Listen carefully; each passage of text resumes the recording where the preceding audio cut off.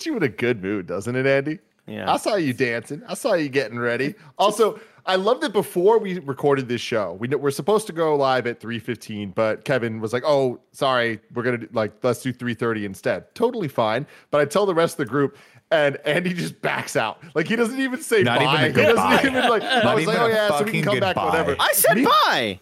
Oh, you did not. Unless my mic was muted. Unless my mic. It might have been muted. Literally, me, Joey, and Nick are sitting here having a conversation, talking. Andy pops in for a second. I'm like, "Oh, by the way, Kev's gonna be a little late." And he just leaves. Yeah, it just Immediately. Losers. No, I was definitely like, oh, okay, all right, so yeah, see you then. And then I just like left. But I think my mic was muted. But it was the perfect opportunity because I needed to fill up my Brita water. Hell yeah! I'm glad. That's actually a really smart move to have the Brita water filter just there, like the thing just there. It's smart. Then it gets all warm. Whatever. But This is Pixar in review, where chilly. each and every week we rank and review the Pixar movies. As always, I'm Tim Geddes, joined by the Nitro Rifle, Andy Cortez. I can't match your lights right now, Tim. Kevin, I updated to the newest version of Android, and now my Bluetooth's all busted. And they warned me that things might be busted, but I just didn't trust them. And You don't have a hub? it's got it with my iPad. I'm controlling it with my iPad, but You don't have a I don't hub, have the hub. Yeah, we'll talk about it later. We have hella hubs. Me and Tim, I think, each have like 8 hubs. Hub it up, baby. That's the big dog. We'll hub you. We'll give you a hub. We'll hub you anytime you want. Hub the Andy. hell out of you. Anytime. Thank you. That very, very trepidatious laugh is from one Christmas in May, Joey Noel. Bring back Bizarre you know? Yeah, dude. reboot it. Bizarre. I didn't know it existed until this weekend, but you know what? Bring it back. Bring it back. And of course, the producer/seducer, Nick Scarpino. Hello, ye all. If you ye the faith, you gotta ye the destiny, Tim. Uh-huh. Got it. Now I know where you're getting at. Ye all. I forget what's the quote? You can't change your fate, your destiny. If you could have changed your fate, would you? That was in the Oh, trailer. wow, I really got that totally If wrong. you could have changed your fate, would you? Anyone Would you can fucking cook. change it if you could? Anyone can cook. Like I said, this is Kind of Funny's Pixar in Review, where each and every week we rank and review 2 different movie franchises. Right now, we are doing Pixar and Teenage Mutant Ninja Turtles. You can watch them on youtube.com/kindafunny or roosterteeth.com. If you want to listen to it, search your favorite podcast service for Kinda Funny in Review, and we'll be right there for you. If you want to get the show ad-free, just like our Patreon producers, Michael G and Tom Bach did, you can go to patreon.com/kindafunny. But if you want to do that, you're going to have to listen to our ad for Babel that we're going to give later in this episode. But for now, let me tell you all about the movie Brave, a runtime of 1 hour, 33 minutes, released on June 22nd, 2012. It's the first movie to use Dolby Atmos sound system. The new system expands from the 5 to 7.1 channel sound mixes to 64 discrete speaker feeds and 128 simultaneous and lossless audio channels. Way too many. Get hyped, baby. Woo! That is way too many. lossless channels. The human head can't even Can't we understand differentiate Human all that. head. Yeah. Directed by Mark Andrews and Brenda Chapman. This one's kind of interesting here. So Mark Andrews was the story supervisor for The Incredibles. He is also the father of Maeve Andrews, who voiced Jack in The Incredibles. Awesome. And Brenda Chapman, an American writer, storyboard artist, and director. In 1998, she became the first woman to direct an animated feature from a major studio, DreamWorks Animation's The Prince of Egypt. Oh, wow. Yeah, exactly. In 2012, she co-directed Brave with Mark Andrews, becoming the first woman to win the Academy Award for Best Animated Feature. Chapman conceived the project and was announced as the director of the film, making her Pixar's first female director. In October 2010, however, she was replaced by Mark Andrews following creative disagreements between her and John Lasseter. When asked whether she will return to Pixar, Chapman responded by saying she has no desire to go back there, feeling that, quote, the atmosphere and the leadership doesn't fit well with me. So kind of a bittersweet story there. Well, I mean, more importantly, I'm looking here and some of the story of Beauty and the Beast she helped on. And what she was a story supervisor on The Lion King. She also Rescuers worked on the Down story Under. of The Hunchback of Notre Dame. Little Wow, Mermaid. like she's got credits, dude. Credits for for her. days. Chicken Run. Also, come on, guys. Chicken Run, great Prince film. of Egypt. And then I knew I was like, right. I was upset, Kevin, that I brought up right. Prince of Egypt I when you were heard it. away from the mic. Because the only thing Kevin likes more than Prince of Egypt is the road to El Goddamn Dorado. Ain't that right? I mean, DreamWorks has done a lot of trash, but not They these have. 2 fucking movies. They have. Not these 2 movies. Kevin, You know what I mean? Kevin, can you remember the time and place you were when you saw that goddamn Red Sea being split in two, and then you see the shadow of the whale through the lightning when the lightning strikes, and you see the whale swimming along the wall of the water. Yeah. Oh. The coolest imagery that any fucking like 10-year-old could see in their lives. Like, this is the best thing I've ever seen. It's right there. That's the best thing ever. It's There so it is. cool. Get it, Brenda. So cool. Give the award to Brenda for everything, especially that whale. The music was done by Patrick Doyle, a Scottish film composer, known for Harry Potter and the Goblet of Fire, Rise of the Planet of the Apes, Thor, and Brave. Okay. Pretty interesting. I like it. A little out of their wheelhouse for their typical composers, but they obviously wanted to hit with that Scottish theme for everything. I heard they actually tried Randy Newman, and they were like, "This categorically does not work. It doesn't work." You they're like, okay, people. No, Randy, stop. Randy, stop. they went through all the Newmans and they're like, this just isn't going to work. It's You know, it's not gonna work. change your feet. You can change it. A budget of $185 million and a box office of $540.4 million. Oh, wow. Making it the third highest grossing animated movie of 2012 after Ice Age, Continental Drift, and Madagascar 3, Europe's Most Wanted. It is, however, the highest grossing animated non-sequel of 2012. So there you That's go. much higher than I would have guessed. I don't know why I was expecting to hear that this was a kind of a box office bomb. That's what I would have predicted. I mean, it's not a great movie, you know?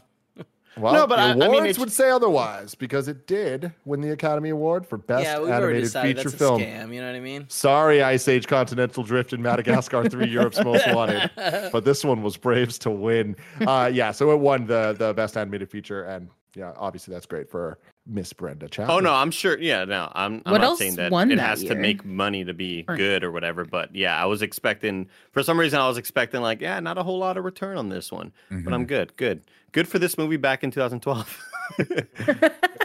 And Andy, some fun stats specifically for you. 2 additional software programs were specifically developed for this movie by Pixar in a span of 3 years. One of them allowed simulation of Merida's 1,500 strands of hair curls to move together with her movements. Love that. I would have Love guessed that. way more for the strands. They were That's gorgeous. crazy. They were absolutely gorgeous. Absolutely. But Now, only the last thing I 1,000 got of them, for come you on. here is this is the first Pixar Animation Studios movie to feature a female protagonist. Princess Merida is also the only Pixar character to be included in the official Disney princess line.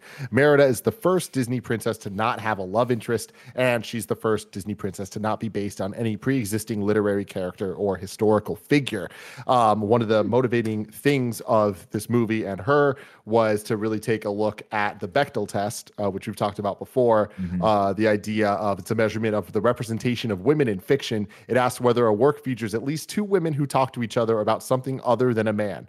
That is literally all it needs to do to qualify is passing the test. No, isn't It that seems one like a factor of very it? that's it. People have then added that the requirement is that the 2 women must be named characters. But It can't be even just be taking like that out, yeah. it is still very rare that movies hit that passing the test. So going forward on In Review, I'm going to add this to the little facts at the beginning to see if it passes or not, just because it'll surprise you how often movies don't. But this movie very, very, very much does, and that was kind of the point going into it, which is pretty cool. Pretty cool. Let's start off with what we think about it. Nick Scarpino, let's start with you.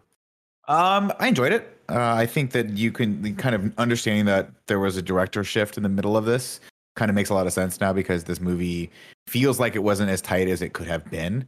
But I found myself really enjoying all the characters. I really liked the 3 little brother characters, especially when they pop off as bears. I'm like, all right, let's go. This movie's great. And I think it's stunningly animated. It's pretty straightforward. It doesn't overstay its welcome as far as length is concerned, and I think it's interesting. It's definitely a legend or a fable that I hadn't particularly known before. So I enjoyed watching it. They made it up, Joey. right? I assume as much, yeah. Either that or my mid-century Scottish, or not mid-century, but like 16th century Scottish folklore is not where it used to be. Joey? Yeah, I feel like this is kind of one of the Pixar movies that I've had seen once and like never really gone back to. I like it. I think it's fine in terms of Pixar. I don't think it's one of my favorites by any stretch. It is interesting, and I was thinking about as I was watching it that it was, I don't know if it was because it's like kind of more, it's like a princess story, but it's kind of the only princess story that's in Pixar, right? Mhm. And so I was just like, oh, that's interesting that they would have chosen to go in like a Pixar direction instead of like Disney Animation Studios that kind of tends to handle those kinds of storylines. Tangled and whatnot. Yeah, even like Princess and the Frog and like all of that stuff. I thought that the brothers were in it way more in my memory, that they were like a fun little thing, but they're like kind of not in it. I wish they were in it more, which I guess is kind of the better side of the line to end up on with like those side characters, because I feel like very often you can just get too much of them and then you don't really love them. Yeah, this was the first one where I was like, oh, this is like fine. It wasn't like any better or worse than I remembered it being. It's just kind of like exists for better or for worse. But yeah, it is, I think, one of the most pretty. I think it's like a lot of the like the way that they did the coloring and stuff like that, especially with her hair and all of like the dark foresty stuff, I think is really fun. Andy, I saw you nodding along. What do you have to say? I mean, I'm feel like we all might be on the same page here. I think it's a good ass movie. Nothing too special. I saw this movie a long time ago, probably around when it came out, and I totally forgot that this movie had sort of magical properties to it. I don't know why I thought it was just going to be a coming of age tale about a sort of princess who doesn't want to live that life and who wants to break tradition. But as soon as the wisps pop up and the witch, I was like, oh, cool. This is gonna have like some sort of fantastical elements to it. I think it's fun. The three brothers are adorable. I think young Merida is like the most adorable fucking thing ever. Like just this little girl with gigantic hair, so cute, just kind of running around. I love the sense of family that there is. I love the father and the mom. I think they just play really great off of each other. And then all the goofy sort of tribes people, like I think it's just such a silly thing, and also a weird thing that you kind of forget. We're so far off with Merida and her mom and dealing with that sort of A plot, and then you kind of go back to the B plot, and they're still in the castle, and they're all fighting over who's gonna be able to marry Merida. It's just like, oh yeah, they're still here. I forgot that this was still going on. I like how it progresses though. It comes back and they're all fortified in their own corners of the they're wall, all just like throwing sticks at each other. Otherwise, it's cute. Again, I don't think it does anything too special like any of the other Pixar movies would have, like WALL-E, the Deserved #1 movie. But I think it's great. I think it's a good movie, and I think it's well deserved. I'm looking at the sort of Metascore and IMDb score, and they're all around 7 out of 10, and I think that's kind of perfect. I think it's a good, serviceable movie with good acting and a moment near the end that still kind of makes my eyes tear up a little bit when we get the moment we see the mom and the daughter. I think it's so cute. I just want to say I agree with Andy. WALL-E should definitely be #1. Yeah, thank you. I don't think that was the point of his statement. No, well, I mean that's what he said though. I just want to say that's the part I agree with. Just a kind of everything else, I don't know. He's a fucking idiot. He's wrong. No, but like this movie didn't do much for me at all. Where like I don't know if I've ever watched it all the way to the end, and I feel like I realized that yesterday where I was. It's such a like, it's kind of a dud for me. Where it's the overall storyline, I feel like it's very generic, and they like that last scene that Andy's talking about, where they like where it's like scary because she isn't transforming into a bear. I feel like that's super forced and just for the dramatic effect. Like it didn't make any sense for like the magic to not have like kicked in at that point. So I don't know. This movie just doesn't do much for me. It's kind of like Kevin, but that's like the bomb going off with Mission Impossible Fallout, No, Think about 100%. that moment. Yeah, 100%. But that's different. Like I don't go to Mission Impossible to see emotional moments. I was happy there was one there, but like it's for me. This is weird that Pixar like this is movie #2, and I wasn't here last week to talk about Cars 2, but it's one of those where it's like, the heart just didn't feel like it was fully there, and it might have been because they have a director change, but. The story just seemed really, really basic. And like, yeah, there's cute moments like the when she's young, when the little kids are running around, but it didn't do a good job like getting my attention. I found this one actually kind of hard to watch just because it was like All right. Also an hour and a half. I've seen Brother Bear. I've seen Brother Bear already. You know what I mean? Like, I don't know what point you're trying to make with that one, but it's the same story. It just turns into a bear. Are you a Brother Bear fan? Yeah, aren't you? The ending of Brother Bear a lot stronger than the end of this piece of shit. You know what I'm saying? It's a piece of shit now. Yeah, I hate it now. And he's fucking dumb. Except for the Wally thing. You nailed that. Yeah. Good movie. Yeah, is his bear a brother in this? I don't understand.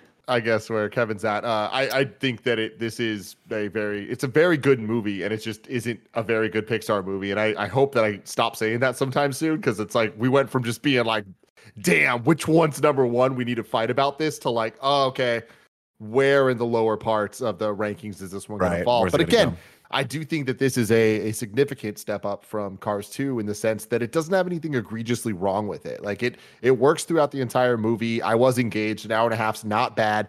And, we've said the words generic a couple times. And I think that, a lot of this is, I guess I never really thought that I wanted to see a Pixar's take on the Disney princess.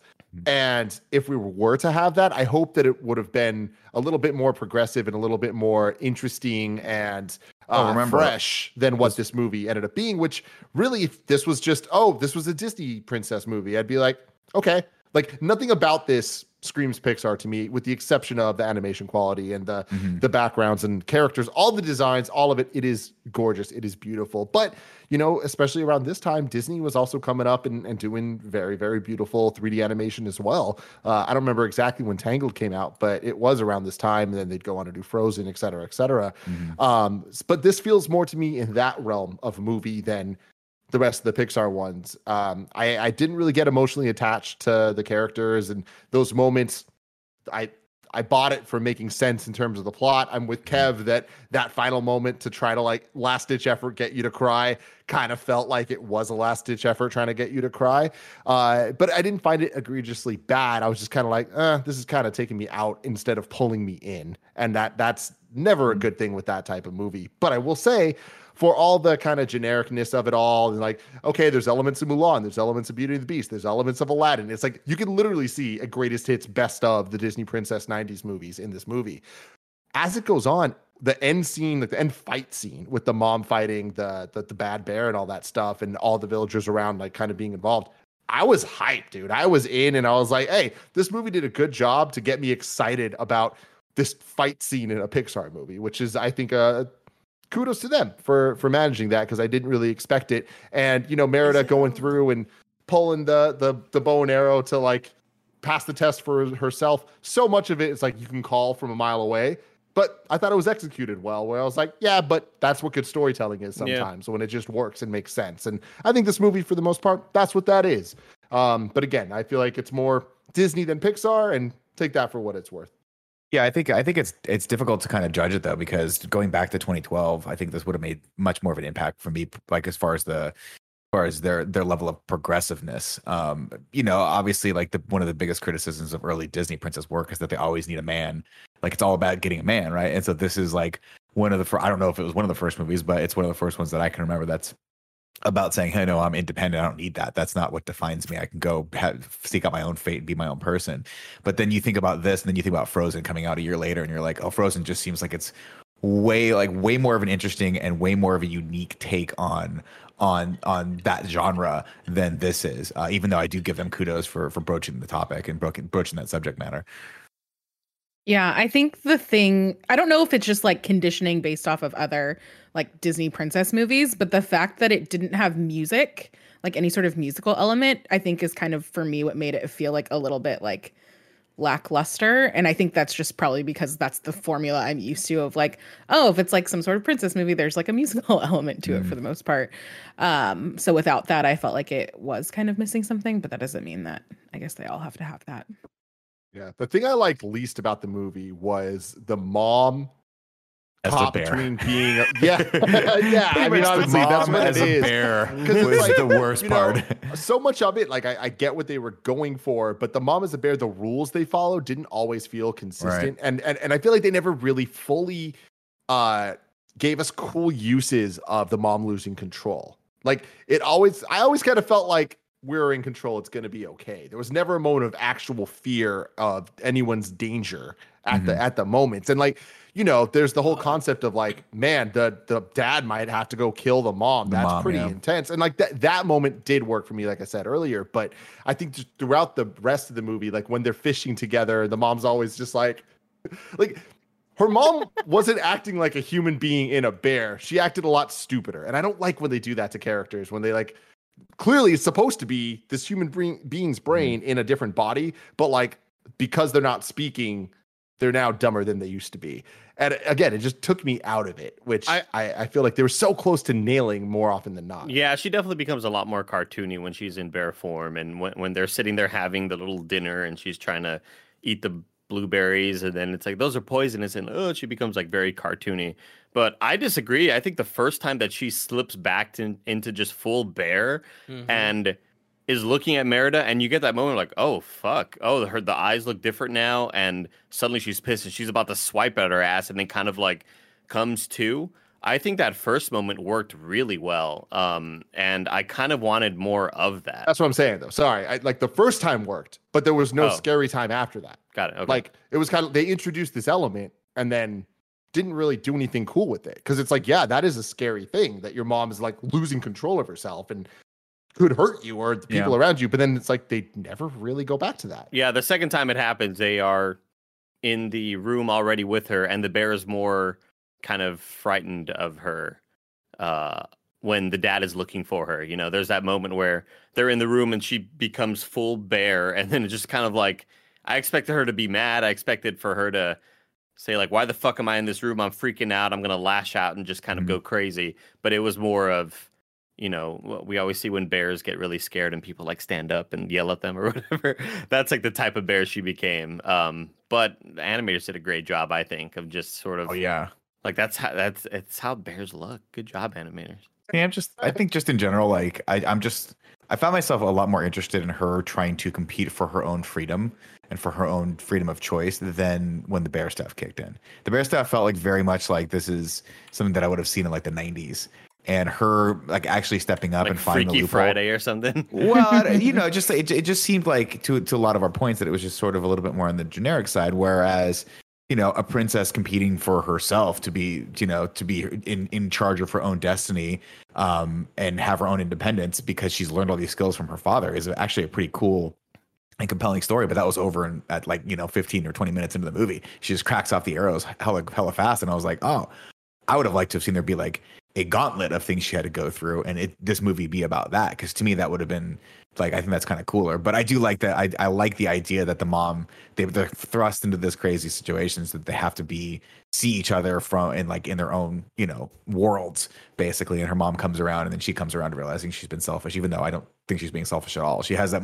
I mean, she is a little selfish by poisoning her mom with the cake from a woman she just met. But at the same time, it's like, I don't see the mom's perspective as much as I see her perspective, which I think is maybe one of the bigger faults of the film, right? Yeah. Because the mom's like, hey, you're going to start a war if you don't get married. But from our perspective, living in, 2021, we're like, well, but you shouldn't be forcing your daughter to marry anyone. Like, this seems just completely and totally like backward, which I know is sort of the point of it, but it's difficult to see the mom's perspective in it. It's tradition, man. See, I felt like totally opposite as I was watching it. I was like, it's very clear that you need to like get married, I just thought that she was such a selfish character. It was hard to, I don't know, relate with her, I guess, where it was just kind of like, do your duty. Like, you are a princess. Damn, but like fall that in line, Kevin says. Well, I mean, but like the reality is that like her not falling in line means the possibility of these 4 clans going to war, right? And that means a lot of death on every side. And like that really sucks. So I don't know. I felt like the entire time it's like, dude, she's being such a dick. And I know that at least part of that was that like it was meant for you to feel that way. Yeah, like, she had to grow up as well. There was a big part of that's like part of her character. Yeah, but then it like flips at the end where the mom is kind of like, oh, you can choose who you're gonna marry, and it's like, well, I mean, it's cool that everyone like agreed with that, but like that's not the reality. Totally of life. fine with it, and no one had ever brought it up before. Yeah. Like the speech that she gave, which was like Pictionaried by the mom, like wasn't a good speech. It was just me and Gia talked about that. It was a horrible speech, but it was an amazing speech via charades. Good for them. That was pretty good. eloquent. No, but you know what I'm saying? Like that wasn't a good speech. Like at the end of that speech, I wasn't won over. Moved. Yeah, and right. and because of that, I didn't feel like any of the three Klansmen leaders, which sounds weird. I don't think they would have been moved either. So to me that was like, all right, this is such like Pixar being like, and then the problem was resolved, and that's kind of a bummer. I totally agree with you. Where when they finally cut back to the three leaders, I was surprised to see them crying and emotionally moved. I was expecting like, no, what the fuck? Oh, there's a bear in here? Oh, shit. Like, that's what I kind of expected to happen. Mom is dead. Yeah, I was totally not expecting to see them kind of tearing up. It's like, oh, you're telling us that this is emotional, but I'm not really feeling it. Anyway, please tell us the story. Yeah, Nick, tell us the story.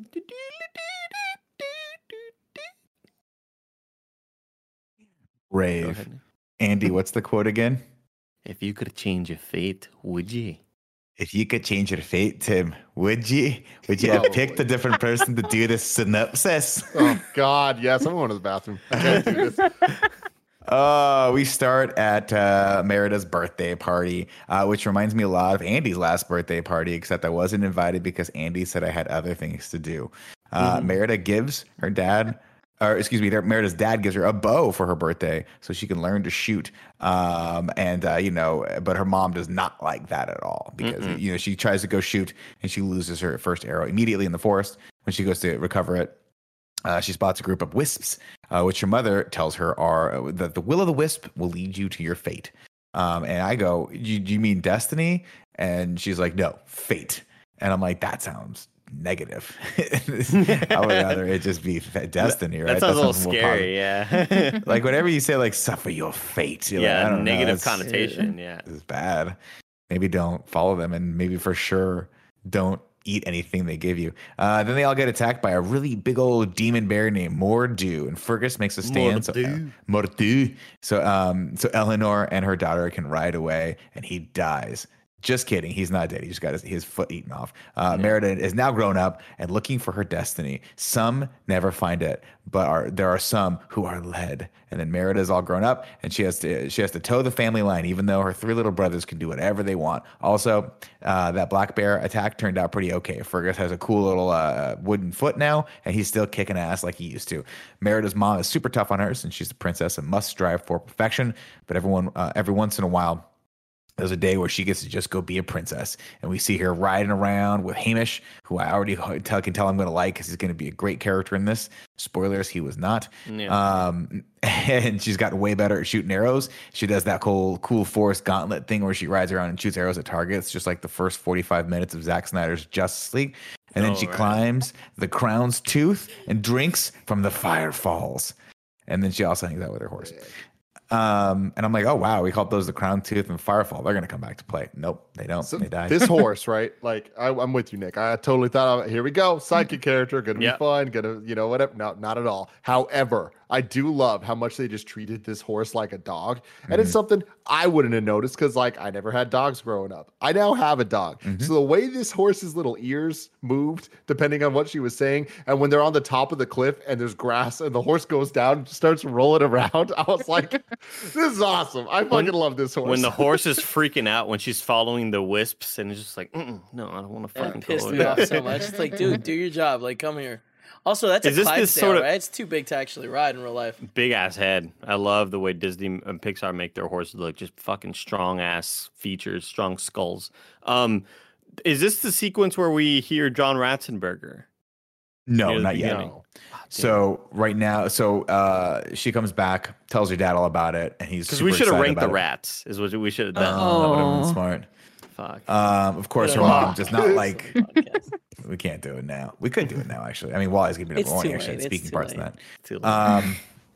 It's let's see. Of course, her mom is not excited that she's doing all this extracurricular activity, even though her dad secretly likes it. Her mom really hates that she uses weapons and knows how to fight, but her dad is all about that. And then the letters arrive. Eleanor gets letters from the heads of the other clans. They've all accepted Fergus's bid of betrothal for the princess. And Merida's like, "What are you talking about? I've never heard of this before in my life." And I'm like, "What do you got? You got that much going on?" Weren't listening. Yeah, it's like someone must have mentioned this to you before this date, right? Yeah. Teenagers, am I right, Joey? Mm-hmm. Kill them all. Maybe I don't sign up on that one. Yeah, Right, Joey, Joey? kill them all. Stupid middle parts and baggy jeans. This is the 90s all over again. What's happening? Fucking flannel comes back. I'm swallowing myself. They all Did it ever leave? No, You're swallowing yourself. What does that mean? I was gonna say just swallow my own move on. flannel. I was gonna say swallow some flannel, but I don't then like. it's I don't just like nothing's Nick. I don't good. like anything you're saying today. I'm being honest. Yeah, let's just go. Kevin wears a lot of flannel. Kevin, bring your flannel over to me. We'll have a little flannel party. Stick it We'll in my just mouth. wear flannel. Only flannel. Stick it in my mouth. Anyway, they all come to compete in the games for her hand in marriage, but Merida protests. "This is what we have been preparing you for your whole life," says Eleanor. She says, "No, this is what you've been preparing me for my whole life." And Eleanor's like, "Yes, that is exactly what I just said." And she's like, "What?" And she goes, "I want to go climb rocks and make bows and shit. I'm out."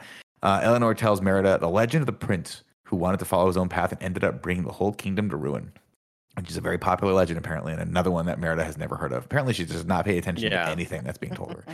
Fergus tells Eleanor to practice talking to him because because Eleanor and her daughter are not conversing correctly. So he says, "Why don't you practice on me?" And this is a really cool scene, a great way to edit this, where she's practicing on him and then Merida's talking to herself, but she's really talking to her mom. And then they cut the scene so that they're both talking to each other. And here I just say shout out to Emma Thompson, Kelly MacDonald, and Billy Connolly, who are all very, very well cast in this movie. Yeah. Of course, neither mother nor daughter are really listening to each other. So the next day, they prepare Merida for the suitors. Some good visual storytelling here, where Eleanor helps Merida get dressed in a very overly constraining dress that she can barely move in. And they also, the last bit of it is to contain her wild flowing hair. John Ratzenberger announces the arrival of the clans for the presentation of the suitors. We get Clan McIntosh, Clan MacGuffin, and Clan Dingwell. I'll be honest with you guys right now, I'm 100% Clan Dingwell fan. I love this guy. These cats have my kind of energy, Andy. Wait, and then which one is the Lord Dingwall? The wiry one with the little kid who's like kind of The puddly. weirdo kid. Yeah. I just like the dad, man. He's got crazy hair. He's skinny. Oh, the one without a chin, the chinless people. Yeah. Yeah. That was Hagrid. That was the voice, right? Was that Really? Riley Coltrane? Yeah, That's I have awesome. it pulled up. Wow.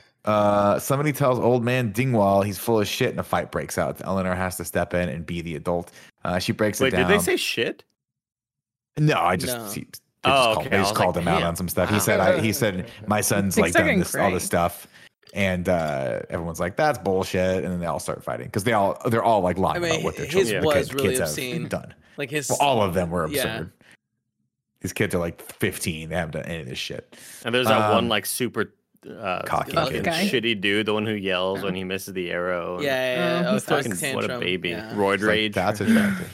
How funny was it they fully committed to the one that I don't know if he was speaking just gibberish or if they were like Yeah, he was. I think it's like Gaelic or something. no. The misunderstood dialect that young MacGuffin speaks is called Doric. It's spoken Doric, in excuse me. northeastern Scotland, including Kevin McKidd, the voice actor's hometown of Elgin. Okay. But like the Oh. fact that they committed it to the entire time, I thought was really a choice, you It know? was fun. Really, just like the Water Boys. In the What's Waterboy. that character in the Water Bobby Boy? Boucher's Yeah. like, yeah, that guy's great. The one who plays Sean Hunter's dad in Boy Meets World. And another thing is like the boys don't talk in this at all. The three kids. which Yeah. Blake thought Williams. was I think his a name is Blake good Williams, call. by the way. That's that actor's name. I think he's a Sean comic. Hunter's I'm gonna look dad, that up. yeah. Who? Blake Mm. Williams? Let me just Google Sean Williams. Hunter's dad. What an episode, That is not right, him at all. guys? That is not him at all. Remember when he all died? right. Jesus. Oh my god! What's the name of that first actor? time. I want to know what that guy's name is. If you put Sean Hunter in today's day and age, he'd be a TikTok star. Got the hair part. Oh my in the gosh. middle, got the baggy 100%. clothes. Yeah, A few little dances. yeah. He'd be set. I still have no dances, he's clue set. who Nick is looking up. I have Oh, the guy that's like IMDb. in the Oh, Waterboy. From the Water Boy. Blake Clark, excuse me, that's his name. there you go. Farmer Blank Fran. Clark. That's what we're calling Fran from now on. All right. Anyway, Eleanor breaks it down to everyone by the rights of their heritage. Only the firstborn of each of the great leaders may compete for the hand of the princess. They must prove their worth by feats of strength or arms, which the princess herself will choose. Merida gets a very good idea. She pops up and screams, "Archery! I choose archery." And next day, the archery show up, so I could show these fools up. Fucking show up, bro. Yeah. Just like we showed up at dodgeball today. You know what I'm talking about? That's great. Yeah. Nobody has any reference for what we're talking about. Yeah. It'll post it. Hey, again, this is one of those situations that in real life, it like just doesn't make any sense. Yeah, like she's like, "Oh, I know. I'll compete, and then I'll just win, and like whoever wins, that's it." It's like that's not how it works. You're like you would be disqualified for not being able to compete. Why can't she compete? She's look, Kevin, I think it's not to show and to actually be realistic with that I'm competing. It's more of just a statement and to say, it's the statement, look, I'm better than all these fucking guys. I don't need them. Correct. Like, let's fuck the old ways. Like, she's not actually expecting a judge to be like, you know what? Not actually going to marry herself. Yeah. Right. She's just saying, fuck this noise. Fuck tradition. The archery competition kicks off and all the competitors eat it except for Clan Dingwall, who accidentally hits the target. To show his support, old man Dingwall shows his ass to everyone. But great animation work on the arrow, just like I just kind of goes cockeyed. It's very good. So much more than his ass. Like he shows everything. Oh yeah, you saw balls. Like that is a move right there. He gave him all the goat. Some back ball, some ass bush, all that stuff. Merida takes matters to her own hands and steps up to the plate. Oh God, he simultaneously got us all, Nick. That might be a record. Okay. Well, let me tell you about our sponsors. This episode is brought to you by Babbel. For most of us, learning a second language in high school or college wasn't exactly a high point in our academic careers. I know that's true for me for sure. Spanish did not go well at all. Now, thanks to Babbel, the #1 selling language learning app, there's an addictively fun and easy way to learn a new language. Whether you'll be traveling abroad, connecting in a deeper way with family, or you just have some free time, Babbel teaches bite-sized language lessons that you'll actually use in the real world. Greg Miller's been doing this, trying to learn a little bit more French to be able to communicate with Jen and the family. Hopefully, soon he'll be able to go see him again, and they'll be able to talk, and he'll be able to show off all the words that he learned using Babbel. Babbel's 15-minute lessons make it the perfect way to learn a new language on the go. Babbel designs their courses with practical, real-world conversations in mind, things that you'll actually get to use in everyday life. That's key. Plus, Babbel's speech recognition technology helps you to improve your pronunciation and accent. Start your new language learning journey today with Babbel. Right now, when you purchase a 3-month Babbel subscription, you'll get an additional 3 months for free. That's 6 months for the price of 3. Just go to Babbel.com and use promo code MORNING. That's BABBEL.com, code MORNING. Babbel.com, code MORNING for an extra 3 months free. Language for life. Might as well.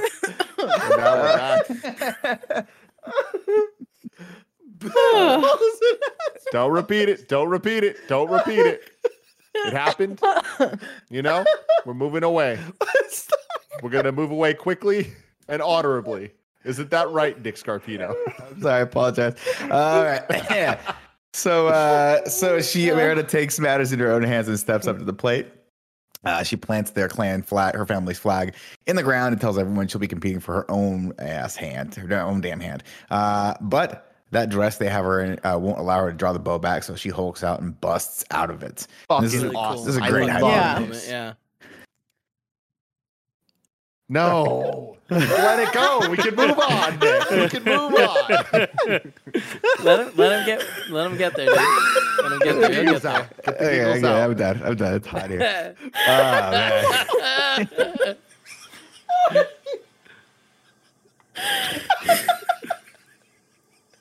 Oh my God.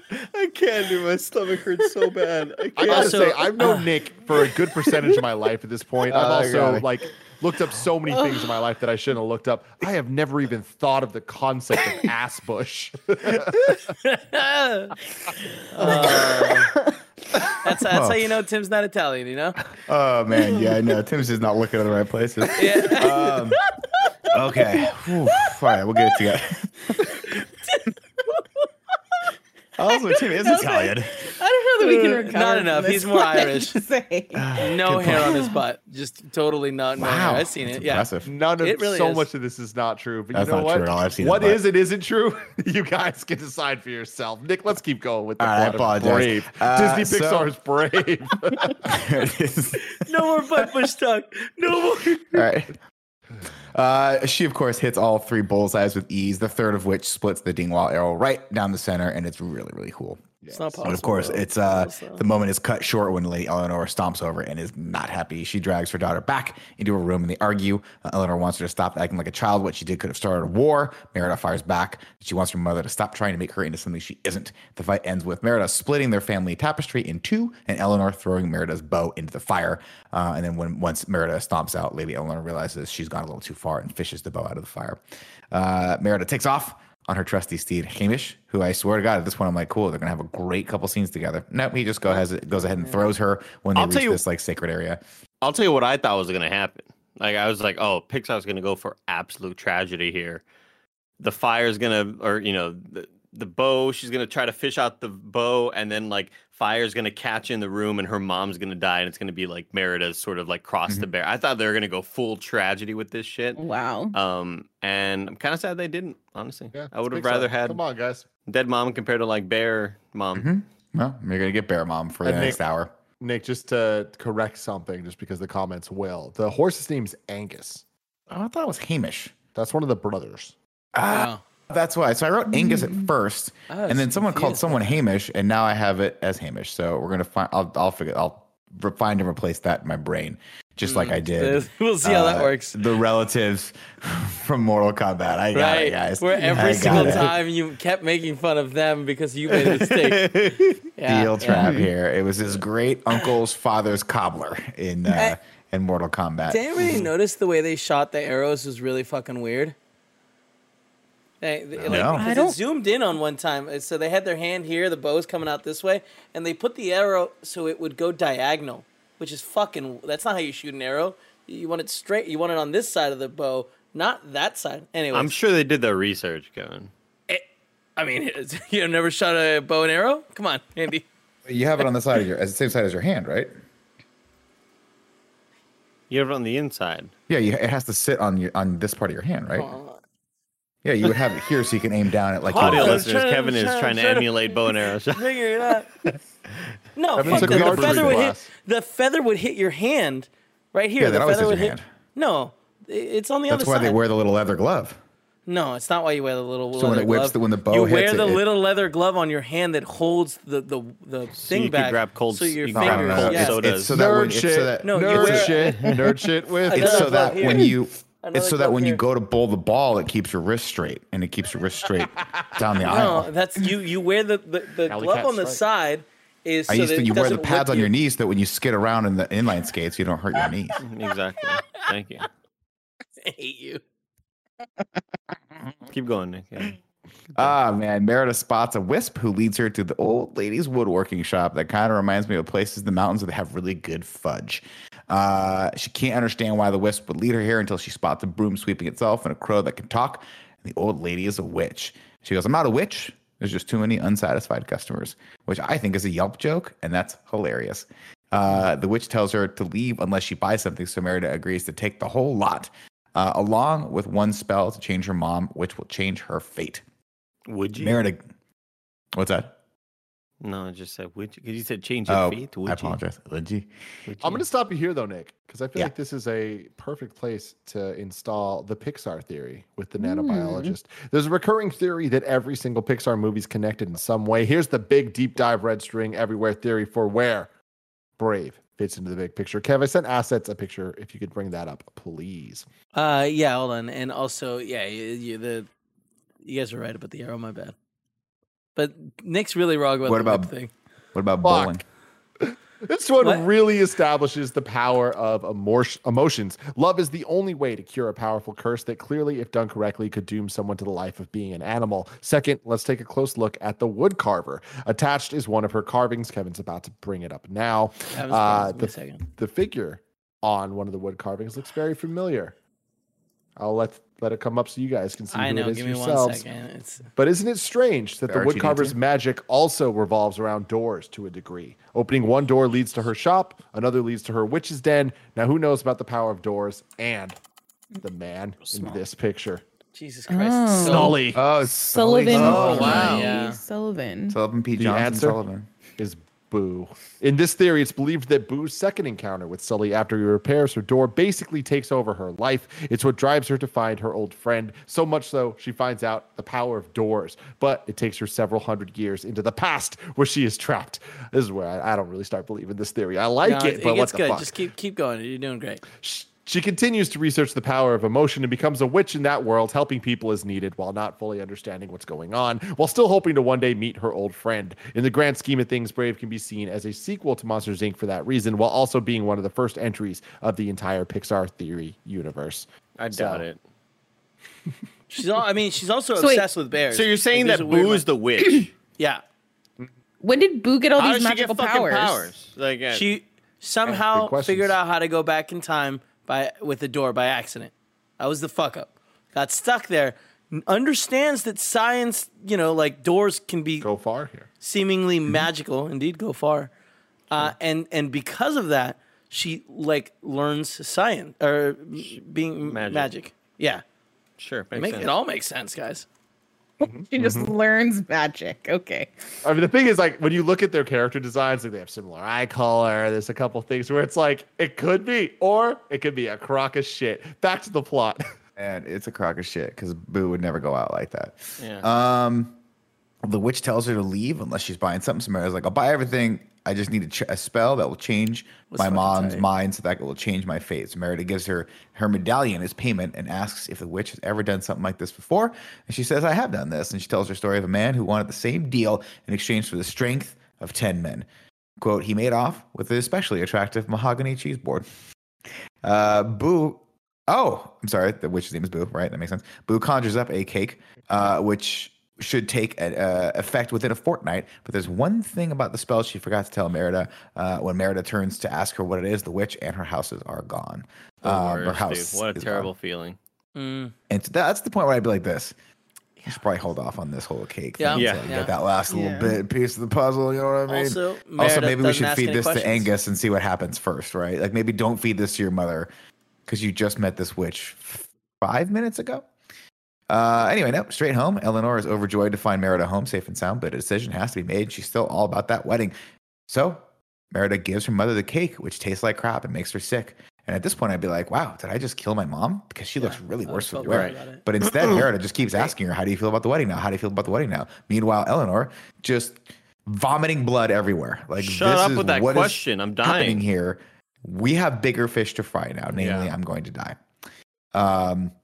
She takes her mom up to bed and she immediately turns into I'm a becoming bear. a bear. I'm growing ass bush. We need to retire it. Put it in a motion to retire the ash bush. I can't even say it. Motion Ash denied. bush. I say we double down. God Andy, damn, no. Nick, Thank you, Kevin. Second, Call me out. second, Kind of second. funny. Second. Ash bush. Shit. Okay. Your ass bush, man. It's a ass bush family household. Let's see. She immediately turns into a bear, and this is the part where I was like, I did not see this coming. I had no idea this was about this. There you go. And then she says, "Oh, that Staffy witch gave me a gammy spell," and I was like, "Huh." I actually like that they kind of commit to the vernacular of the time and don't expect the audience to have any understanding what you're saying other than the general sentiment which gets across. Yeah, context yeah. clues. You hear Yeah, of gammy, spell, it's a bad thing. Yeah. Shitty spell, like goofy. Yeah. She says, I didn't ask for her to change you into a bear. I just wanted her to change you. And her mom's like, what did you do to me? We're Her killing mom's you. like, We're going to kill you and start over. We got three That's what her mom princes. says. Exactly. Your Downstairs, mom turned Fergus. into Tim the Tap, or not Tim the Tap Man, Tim the Tool Man. Tim the Tap Man Taylor. Fergus smells a bear downstairs and leads everyone on a hunt around the castle. It cuts to her mom yelling Which at her, is but also you can't understand what she's saying because she's a bullshit, bear. right? It's funny. What do you mean? It's like he just fucking feels that a bear is near them. Guy Well, sense of smell. Didn't he hear? I mean, I think it was smell, but I could be. I don't know. I just put smell on there, so I'm just going with what I It's put. also one of those things where, like, when I enter a room and if there's a TV on but the screen is black, I know You that can the feel the TV's electricity. on. Yeah. I could feel it. So I think he sort of had this like, but that's not only was the anymore, bear right? roaring kind of like beneath the chaos that was happening downstairs with that big old party, but I think he just felt the presence and Wait, kind of Andy, like there's a bear somewhere here. when you were young, would you watch TV when you're not allowed to, and then you'd turn it off when your parents got home, and then you'd be like, "Oh fuck, hold on," and then you swipe your hand all against it, get rid of the static, and The static, yeah. and then you'd be like, "Fuck, now no one's gonna know, no one's gonna know." But then your parents come in. That's the most and they put their scientific hand I've on the ever top felt. of the back of it, and they're like, "It's still fucking warm, you lying piece warm. of shit." I know. I never really had those interactions. Evan's me mom either. would be like busting in the room, kicking the door down, like, "Are you watching fucking TV? Let me put my hand on it. This shit is 10 degrees too hot."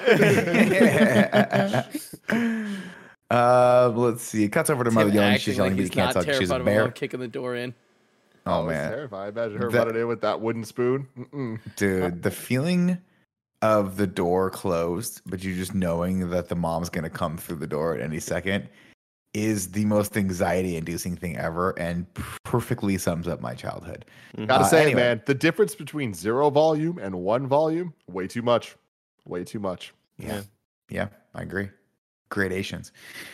She tries to go back downstairs, but Merida knows that Fergus, if he finds her, will kill her. So Merida and her mom get separated. Merida finds her the bear with the princess and strikes a deal with her to do for the kids to help her get their mom out of the castle. They use theatricality and deception to do so, to throw the hunting party off their scent. And man, these kids really get creative with these roasted chickens.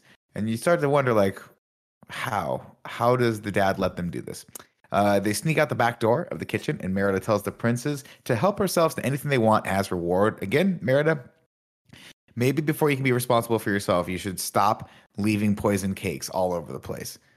I digress. You got some stuff to learn, kiddo. The boys spot the witch's cake, of course, and head straight for it. Back in the forest, Merida can't find the witch's cabin, so her and her mother she lets her mother take the lead, and they end up finding it. When they look inside, it's empty. I love this scene. This is where they rocked the cauldron and a pre-taped message, like a voicemail comes up and says hit. But instead of hitting 1 and 2 for the messages, it's poor witch violin. I was like, that's so creative. Of course she does. And she says, if you're the redheaded girl, pour in the red vial. And so Merida does so. And a message pops in that says, fate be changed, look inside, mend the bonds torn by pride. And then, Because also, who knows by the way, what other shit this witch has been up to in other dimensions. I want to know what the other options are after Merida's. Like But I how mean, many that's other poison cakes she's making. This That's witch where clearly. that's where you hear about. That's where like Mr. Incredible pops up too. You know. Or So something. maybe we should, after this is all done and we have our arrows and stuff, we should go hunt this witch down because she's dangerous. I'm just putting it out there. She's out there turning people into bears. Do you imagine if left unchecked, everyone's going to be bears in the world? It's only Monday, Nick. It's only Monday. She gives her the other piece of the pie, or no pun intended. The effects of this will permanently take over permanently by the second sunrise, unless you remember these words: "Fate be changed, look inside, mend the bonds torn by pride." And she doesn't know what the hell. She's like, "What the hell are you talking about?" Merida tries to use the rest of the vials to see if there's anything on them that she can help. It ends up blowing up the whole joint. So they take shelter that night. She makes a little shelter for her mom so they can get some sleep and sort this whole mess out in the morning when they wake up. And before that, Merida has a dream of her mother comforting her when she was a young girl. It is very, very, very heartfelt and touching. She wakes up to find her mother has prepared breakfast for her, but the breakfast is comprised of poisonous berries and warm water. So Merida, when she's done throwing up, takes her down to the creek to catch some fish using her arrow. And this is the first kind of hint we get of her mother sort of seeing who her daughter really is. But then of course Merida kind of throws it back in her face after she catches it, and she says, "A princess shouldn't use weapons, right?" And it kind of like, you shouldn't trick your mom into eating poisonous cake, right? That's what I would have said if I were the mom. Yeah. Like, are we throwing things in each other's faces right now? Because like in the scale of shit that we're gonna bring up when someone's had a little too much of limoncello at Christmas Eve dinner, me trying to get you married off versus you almost turning me to a bear, Forever. not equal. Not equal. I'm a bear. Okay. All right. Jesus. And also, Kevin, I'm kind of surprised too that this is only 1,000 strands of hair. Right? That's what I'm Pearls. saying. It's Like, 1,000 I would pearls of have hair. maybe. Yeah. I count at least 74 million. Like, Whoa. just on my own. Damn, just with your eyeballs. Yeah, just on my eyeballs. It looks real good. Looks so impressive. Yeah, and I love the physics of it all too. It all looks amazing. Yeah. Let's see. Then let's see, we get a montage of them playing in the river and eating salmon. And you're like, okay, well, I guess they're starting to bond finally. It ends with her mother walking away without her crown, but Mara tries to stop her. Her mother almost tears her limb from limb, but snaps out of it, thankfully, at the last second. She says, you've changed like you were a bear on the inside. And her mom's like, yeah, I'm also, thanks to you, a bear on the outside. So again, 3 Christmases from now, mom's going to have a little hooch and fucking give it to you, if you know what I mean. Yeah. The wisps show up again to light the way. They spot a wisp and Eleanor chases it down like a cat with a laser pointer, but Merida tells her to calm down, calms her, and then they light up to show the way. They reach the end of the trail and discover a burned down castle with the same crest as the one from the coin that the kid gave the witch in exchange for the cheese board. Merida falls to the ceiling into the throne room and realizes that this is the remnants Breaks of the castle. her back. She's stuck down there forever. Snapped, and her mom's like, well, I have to eat you now. Otherwise, this meat will go to waste. And this is nature's calling. Or else mordu. Mordi. Do it again, Andy. Mordi. Mordu. I like it. So cute. Of course, This she realizes makes jaw come out so far when he says it. Mordi. That's how you have to do it. That's how you have That's to the do only it. Ask way. anyone who's Scottish. That's how they talk. That's why they Ask all him, have Joey. lower jaw problems. Mm-hmm. They work through their lower jaws. Got to get a new one by the age of 20. Yeah. This is the throne room from the ruined castle, from the legend of the prince that wanted all that power. And she says the spell had happened here before. The prince who defied his family and brought ruin to their kingdom has become Mordu. In fact, he got the strength of 10 men, but in the form of a bear. And apparently, this witch, when she went to her grad school, studied just exclusively bear. in bear. That's it. Because she couldn't think of it. I mean, elephant, strength of 10 men. Yeah. Just put it Like, out there. Could have been anything. I picture her at the high school reunion, like, oh, so any other spells? Oh, I did a bear. Like, oh, really? That's like your 4th one. Did a bear in high school. You're only doing bears now, or Yeah. exclusively? You got a contract? Like, nah, that's kind of all I know. But shout out to the Pixar designers for making Mordu look as disgusting and Terrifying. battle hardened as he is, because this dude has like no fur on his back, bunch of arrows just stuck in his back. His fucking like skin looks all beaten down and shit.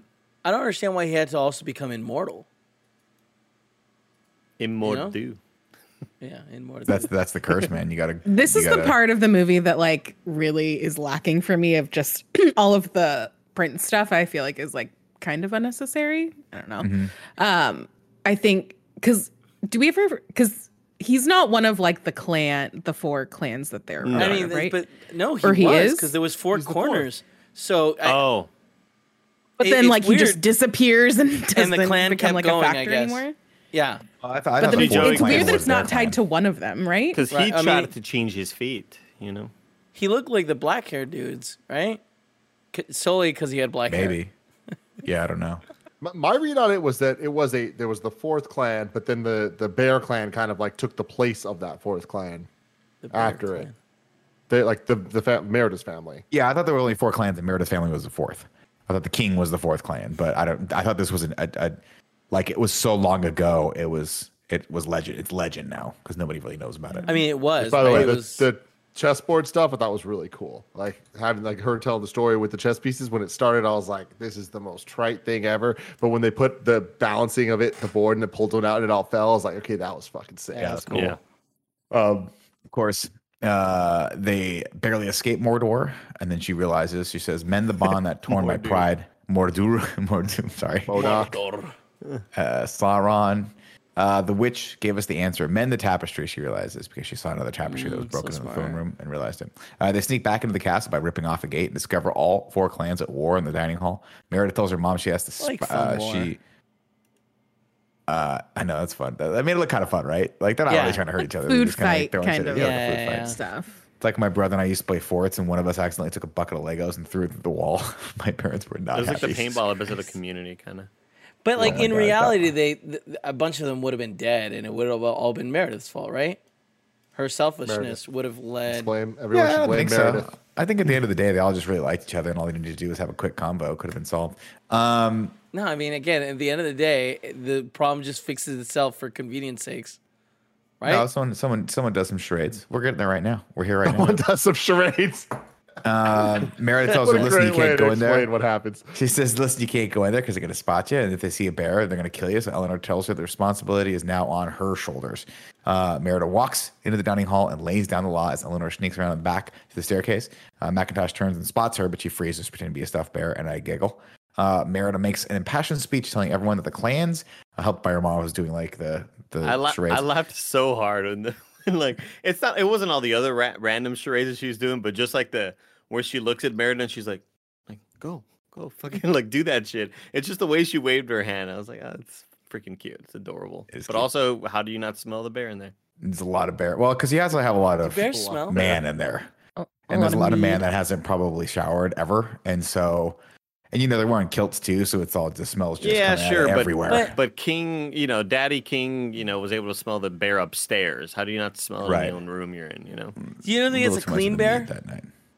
Well, they were in the river earlier that day. Yeah, but that's a good thing, right? That's going to help the bear smell less or more. That's a good I would imagine so. But they also eat salmon, so it's probably an overwhelming smell of salmon. I also want to point out in this sequence, Joey's gone. I want to point out in this sequence just how completely out of place that one giant hulking of a man looks amongst the group of people, where they all look so cartoonishly. Her dad is also huge.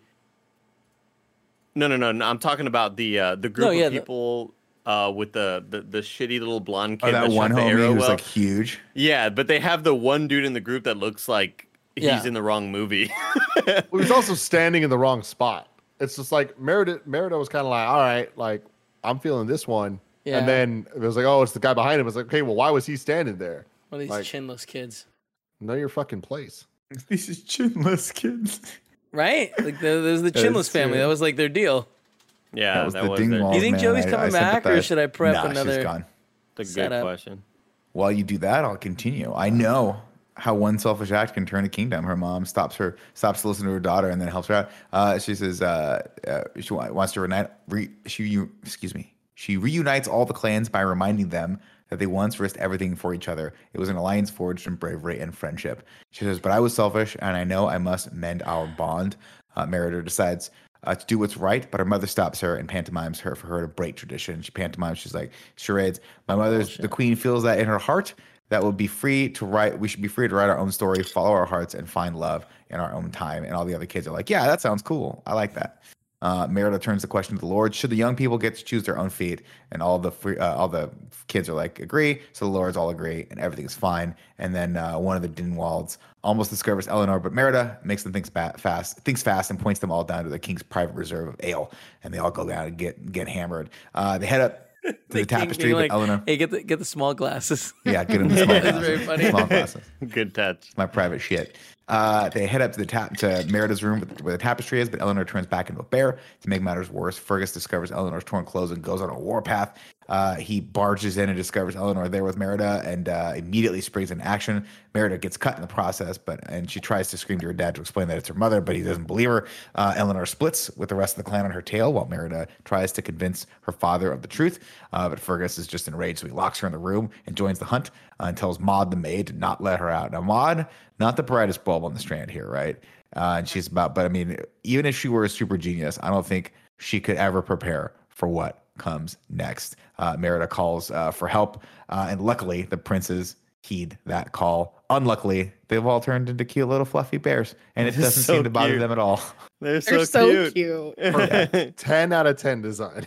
They chase Maud into the kitchen, and then they somehow become the aliens from Galaxy Quest and eat her face off. And then one of them dives into her bosom to get the key. What a fantastically animated thing. The whole setup of her counting the 1, 2, and it cuts and he's just up there and he does the beautiful like swan dive. Oh my god, great. Let's see. And I love that the next scene you see of him is just the key. The motion of the making animation the little cub sounds too. Oh man. Merida rides off after her mother with the tapestry, and as she starts mending it as she's going, and her brothers are also in tow. The hunting party corners Eleanor at the Stonehenge site. Merida finishes mending the tapestry, and the wisps reappear to show her the way to Mor'du. The way as Mor'du appears in the shadows behind her. Fergus raises his sword to finish off Eleanor, but Merida shoots an arrow and knocks that sword right out of his hand. And she whirls in with a sword of her own and defends her mother. The boys tackle Fergus, and he starts to get the picture, but he's like, I don't know what the hell's going on. Of course, the scene is interrupted when Mor'du attacks. Eleanor breaks free to defend her family, and she and Mor'du duke it out. Eleanor spots a weak point, one of the stone statues, and he uses it to bring that damn thing down on Mor'du. Good boss fight mechanic right there. It's really cool. Of course, kills the beast and frees the soul inside from his imprisoned spell. The second sunrise peeks over the horizon, and Merida covers her mom with a tapestry, but nothing happens. Eleanor's eyes go full bare, and Merida breaks down in tears and hugs her mom. And now, Kevin, I want a pet bear. She says, they're very quote, dangerous. You can't have one. Yeah, but you keep them small. Don't feed them that much. You can't have it. Don't feed them that much. I do like though when the ghost and then they're just a hungry bear, Nick. That when the ghost prince hungry? pops out, and he just kind of like little nod, like, why were you mean? Why are you nice now? Well, because his mind went full bear. I guess he's full bear. Yeah, it's like Hayden Christensen, you know. Yeah. Oh, got it. Okay. Just think of it that way. She says, "quote You've always I want been to say there for me." the moment of the bear mom's eyes going from mom to just black bear was so powerful. Just at the wrong moment, and it wasn't set up in a way that like made you feel. And I'm like, damn, that could have been fucking special. Like that could have been like Pixar levels of shit. But it was just kind of like, oh, okay, that was a nice touch. She tells her mom, "You've always been there for me. You've never given up on me. I just want you back." When the sun hits the tapestry, Eleanor changes back to her human form and hugs her daughter. But the little princess, stays bears forever. The end. JK, Eleanor has a new rogue streak in her hair. Overjoyed, Merida tells her that she's changed, and she replies, "We both have." Then she's had the rogue streak. Yeah, she had it the entire time. It was just more noticeable when her hair was down, but she had it the whole movie, which I thought was that was one thing as well, Nick. That I noticed of like, wait, did she have that the whole time? Or I thought that's what she was referring to. This seems like it's very like accentuated or something. Yeah. Well, my mistake. Apparently, when she says you've changed, she was referring to the fact that she is no longer a giant man-eating bear. Eleanor, let's see, that makes more sense. Everyone realizes everyone is naked, and they head home to make a new tapestry that features Merida and her bear mom. The clans leave with fond farewells, and the little princess hitch a ride on one of the boats, and Fergus goes nuts. He's like, why do these kids torture me? So Merida and her mom ride through the forest together one more time as Merida narrates the wrap-up. Quote, "There are those who say fate is something beyond our command, but I know better. Our fate lives within us. You only have to be brave enough to see it." That's it. That's Thin. I like it. Let's get straight to it, Andy. 7 syllables in the middle. You need 5 for the first and last line. If you're not poetic, no need to fret it. Haikus don't need to rhyme. Haiku in review. Haiku in review. Andrew Feisner writes into patreon.com/kindafunny, just like you can, to write your review in haiku form. And he says, "A witch in a hut, a girl with her hunting bow, and 3 is a crow." Oh, I like that. Then we got. I don't know what it means. I don't either. either. It sounds poetic and 3 is a crow. Zayd Wilson says, "I think I preferred the Temple Run knockoff game over the movie." Oh, wow. There's something. There was a lot of those in 2012, I imagine. Oh my gosh, Grant Burton. I'm Grant Burton. Says, "Brave is short but sweet, but not the best Pixar treat. Her mom needs some Veet." What's Veet? Okay. Veet. It's like a hair removal. Oh, that's funny. Do you She's think? a bear. Also, do you think? Oh, no. Point of clarification: you cannot use it on your back balls or ass bush. You cannot; those are too sensitive. Man, that is. Do you think I hate he that. meant? Hold on, stop. Everyone 3 is stop. a crowd, not 3 is a crow. Not that makes much more sense. That doesn't make a lot of sense. Joey, that's definitely what it means. Can you read it again with that now, please? Okay, I will. Hold on. Yes. A witch in a hut, a girl with her hunting bow, and 3 is a crowd. No, I don't know. 3 is a crowd. No. Yeah. Andy, what made you laugh really hard? I want to make sure it's known. Just back balls. Back balls, yes. Back balls. No, he meant of back, course, balls. I don't know, man. Right? Miscellaneous writes in with the plot in haiku. "Neglecting her rule. Princess training is cruel, but her dad seems cool. Merida's campaign, wanting freedom to remain, splits arrow in twain. Oh, wow. Ooh. The wisp led her Somebody there. wrote the thesaurus. The wisps led her there. Crafty witch with spells to spare. Now her mom's a bear. Answer to the curse. Must get back before it's worse. Mend bond to reverse. Save them from more due. A connection made anew. Changed her fate. Would you? Wow. It's really good. Miscellaneous. God damn. But they don't say would you. They say would ye. Would ye? So. Yeah, that would have been extra. But I got to give the shout out to the use of the word amazing. twain, and also to the second part of the haiku, Stanza. where you get the 7 syllables. Crafty witch with spells to spare. Like, that is a good use of syllables. There's a lot of words, a lot of things being said there. So good for you. One of my favorites for sure. Now it's time for Ragu Bagu. Ragu. Bagu. What's up, everybody? Welcome to Rad Guys Talk Bad Guys here for Pixar in Review. The list is long, so we'll get right to it. Number 1, Lotsa. Number 2, Prospecta Al. Number 3, Newswater and Randall. Number 4, Hopper. Number 5, Syndro. Number 6, Months and the Dogs. Number 7, Ego and Skinner. Number 8, Darla and the Barracuda. Number 9, Woody and Sid. Number 10, Gabby. Number 11, Otto from Wall-E. Number 12, Chick and Hubris from Cars. And number 13, Axel Rod and the Lemons. Where do we want to put? Jeez, I don't know that there is a more bad dude. guy The here. witch. It's the witch. You know, The witch isn't a bad guy. felt like a Weird bad poison guy. cake It's a that bad- turned her mom into a bear. I Yeah. think that's.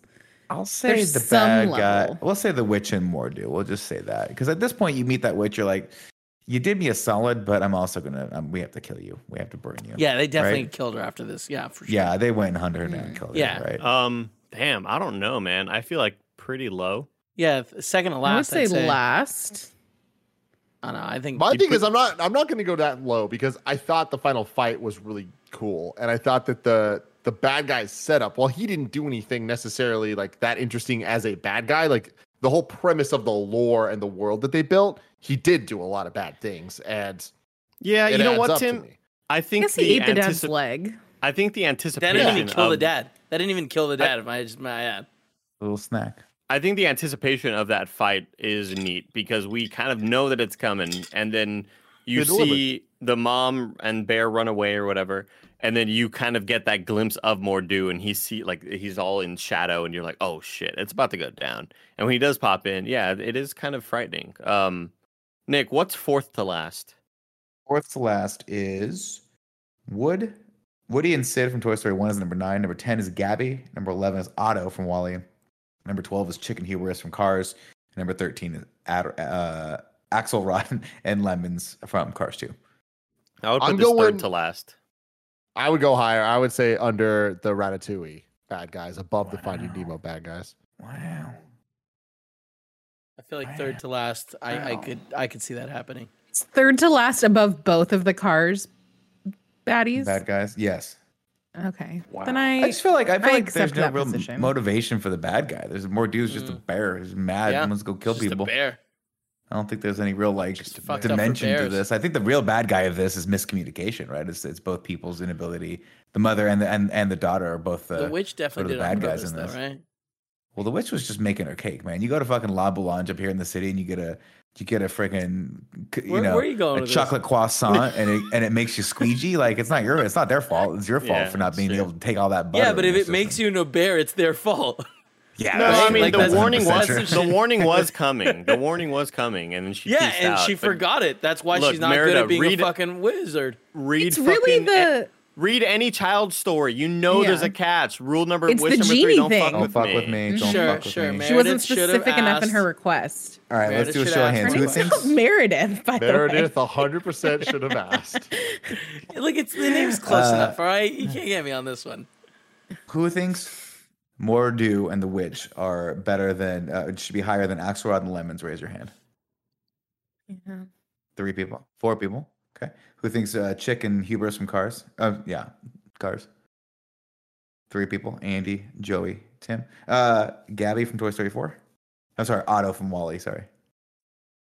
And there you go. They're gonna go at number 12. Now it is time to rank the Pixar universe. Currently, number 1, we have number 1, Up. Number 2, Monsters Inc. Number 3, Finding Nemo. Number 4, The Incredibles. Number 5, Wall-E. Number 6, Toy Story 3. Number 7, Toy Story 2. Number 8, Toy Story 4. Number 9, Toy Story. Number 10, Ratatouille. Number 11, Cars. Number 12, A Bug's Life. And number 13, Cars 2. Who wants to start this off? I would like to start it off. But Go Andy for it, Kevin. raised his hand. Okay. I think that this should go at number 13. I feel like it tries to do a lot of things that have worked in other movies, and it doesn't execute them quite right. It's pretty looking, but I mean that's true for most of these movies, you know. Mm-hmm. Andy, I totally agree. I think it goes number 13 underneath A Bug's Life. I think the cast and silly characters of A Bug's Life, I'd have way more fun, and I would rather watch that any other day over Brave. I think Brave is an above average, really good movie, but compared to the rest of the Pixar movies, I just don't think it compares. I third no, this. wow. I do. I think it was Tim that said it earlier. Like, it's a good movie. It's not necessarily like a good Pixar movie in comparison to some of the other stuff that we have on this list.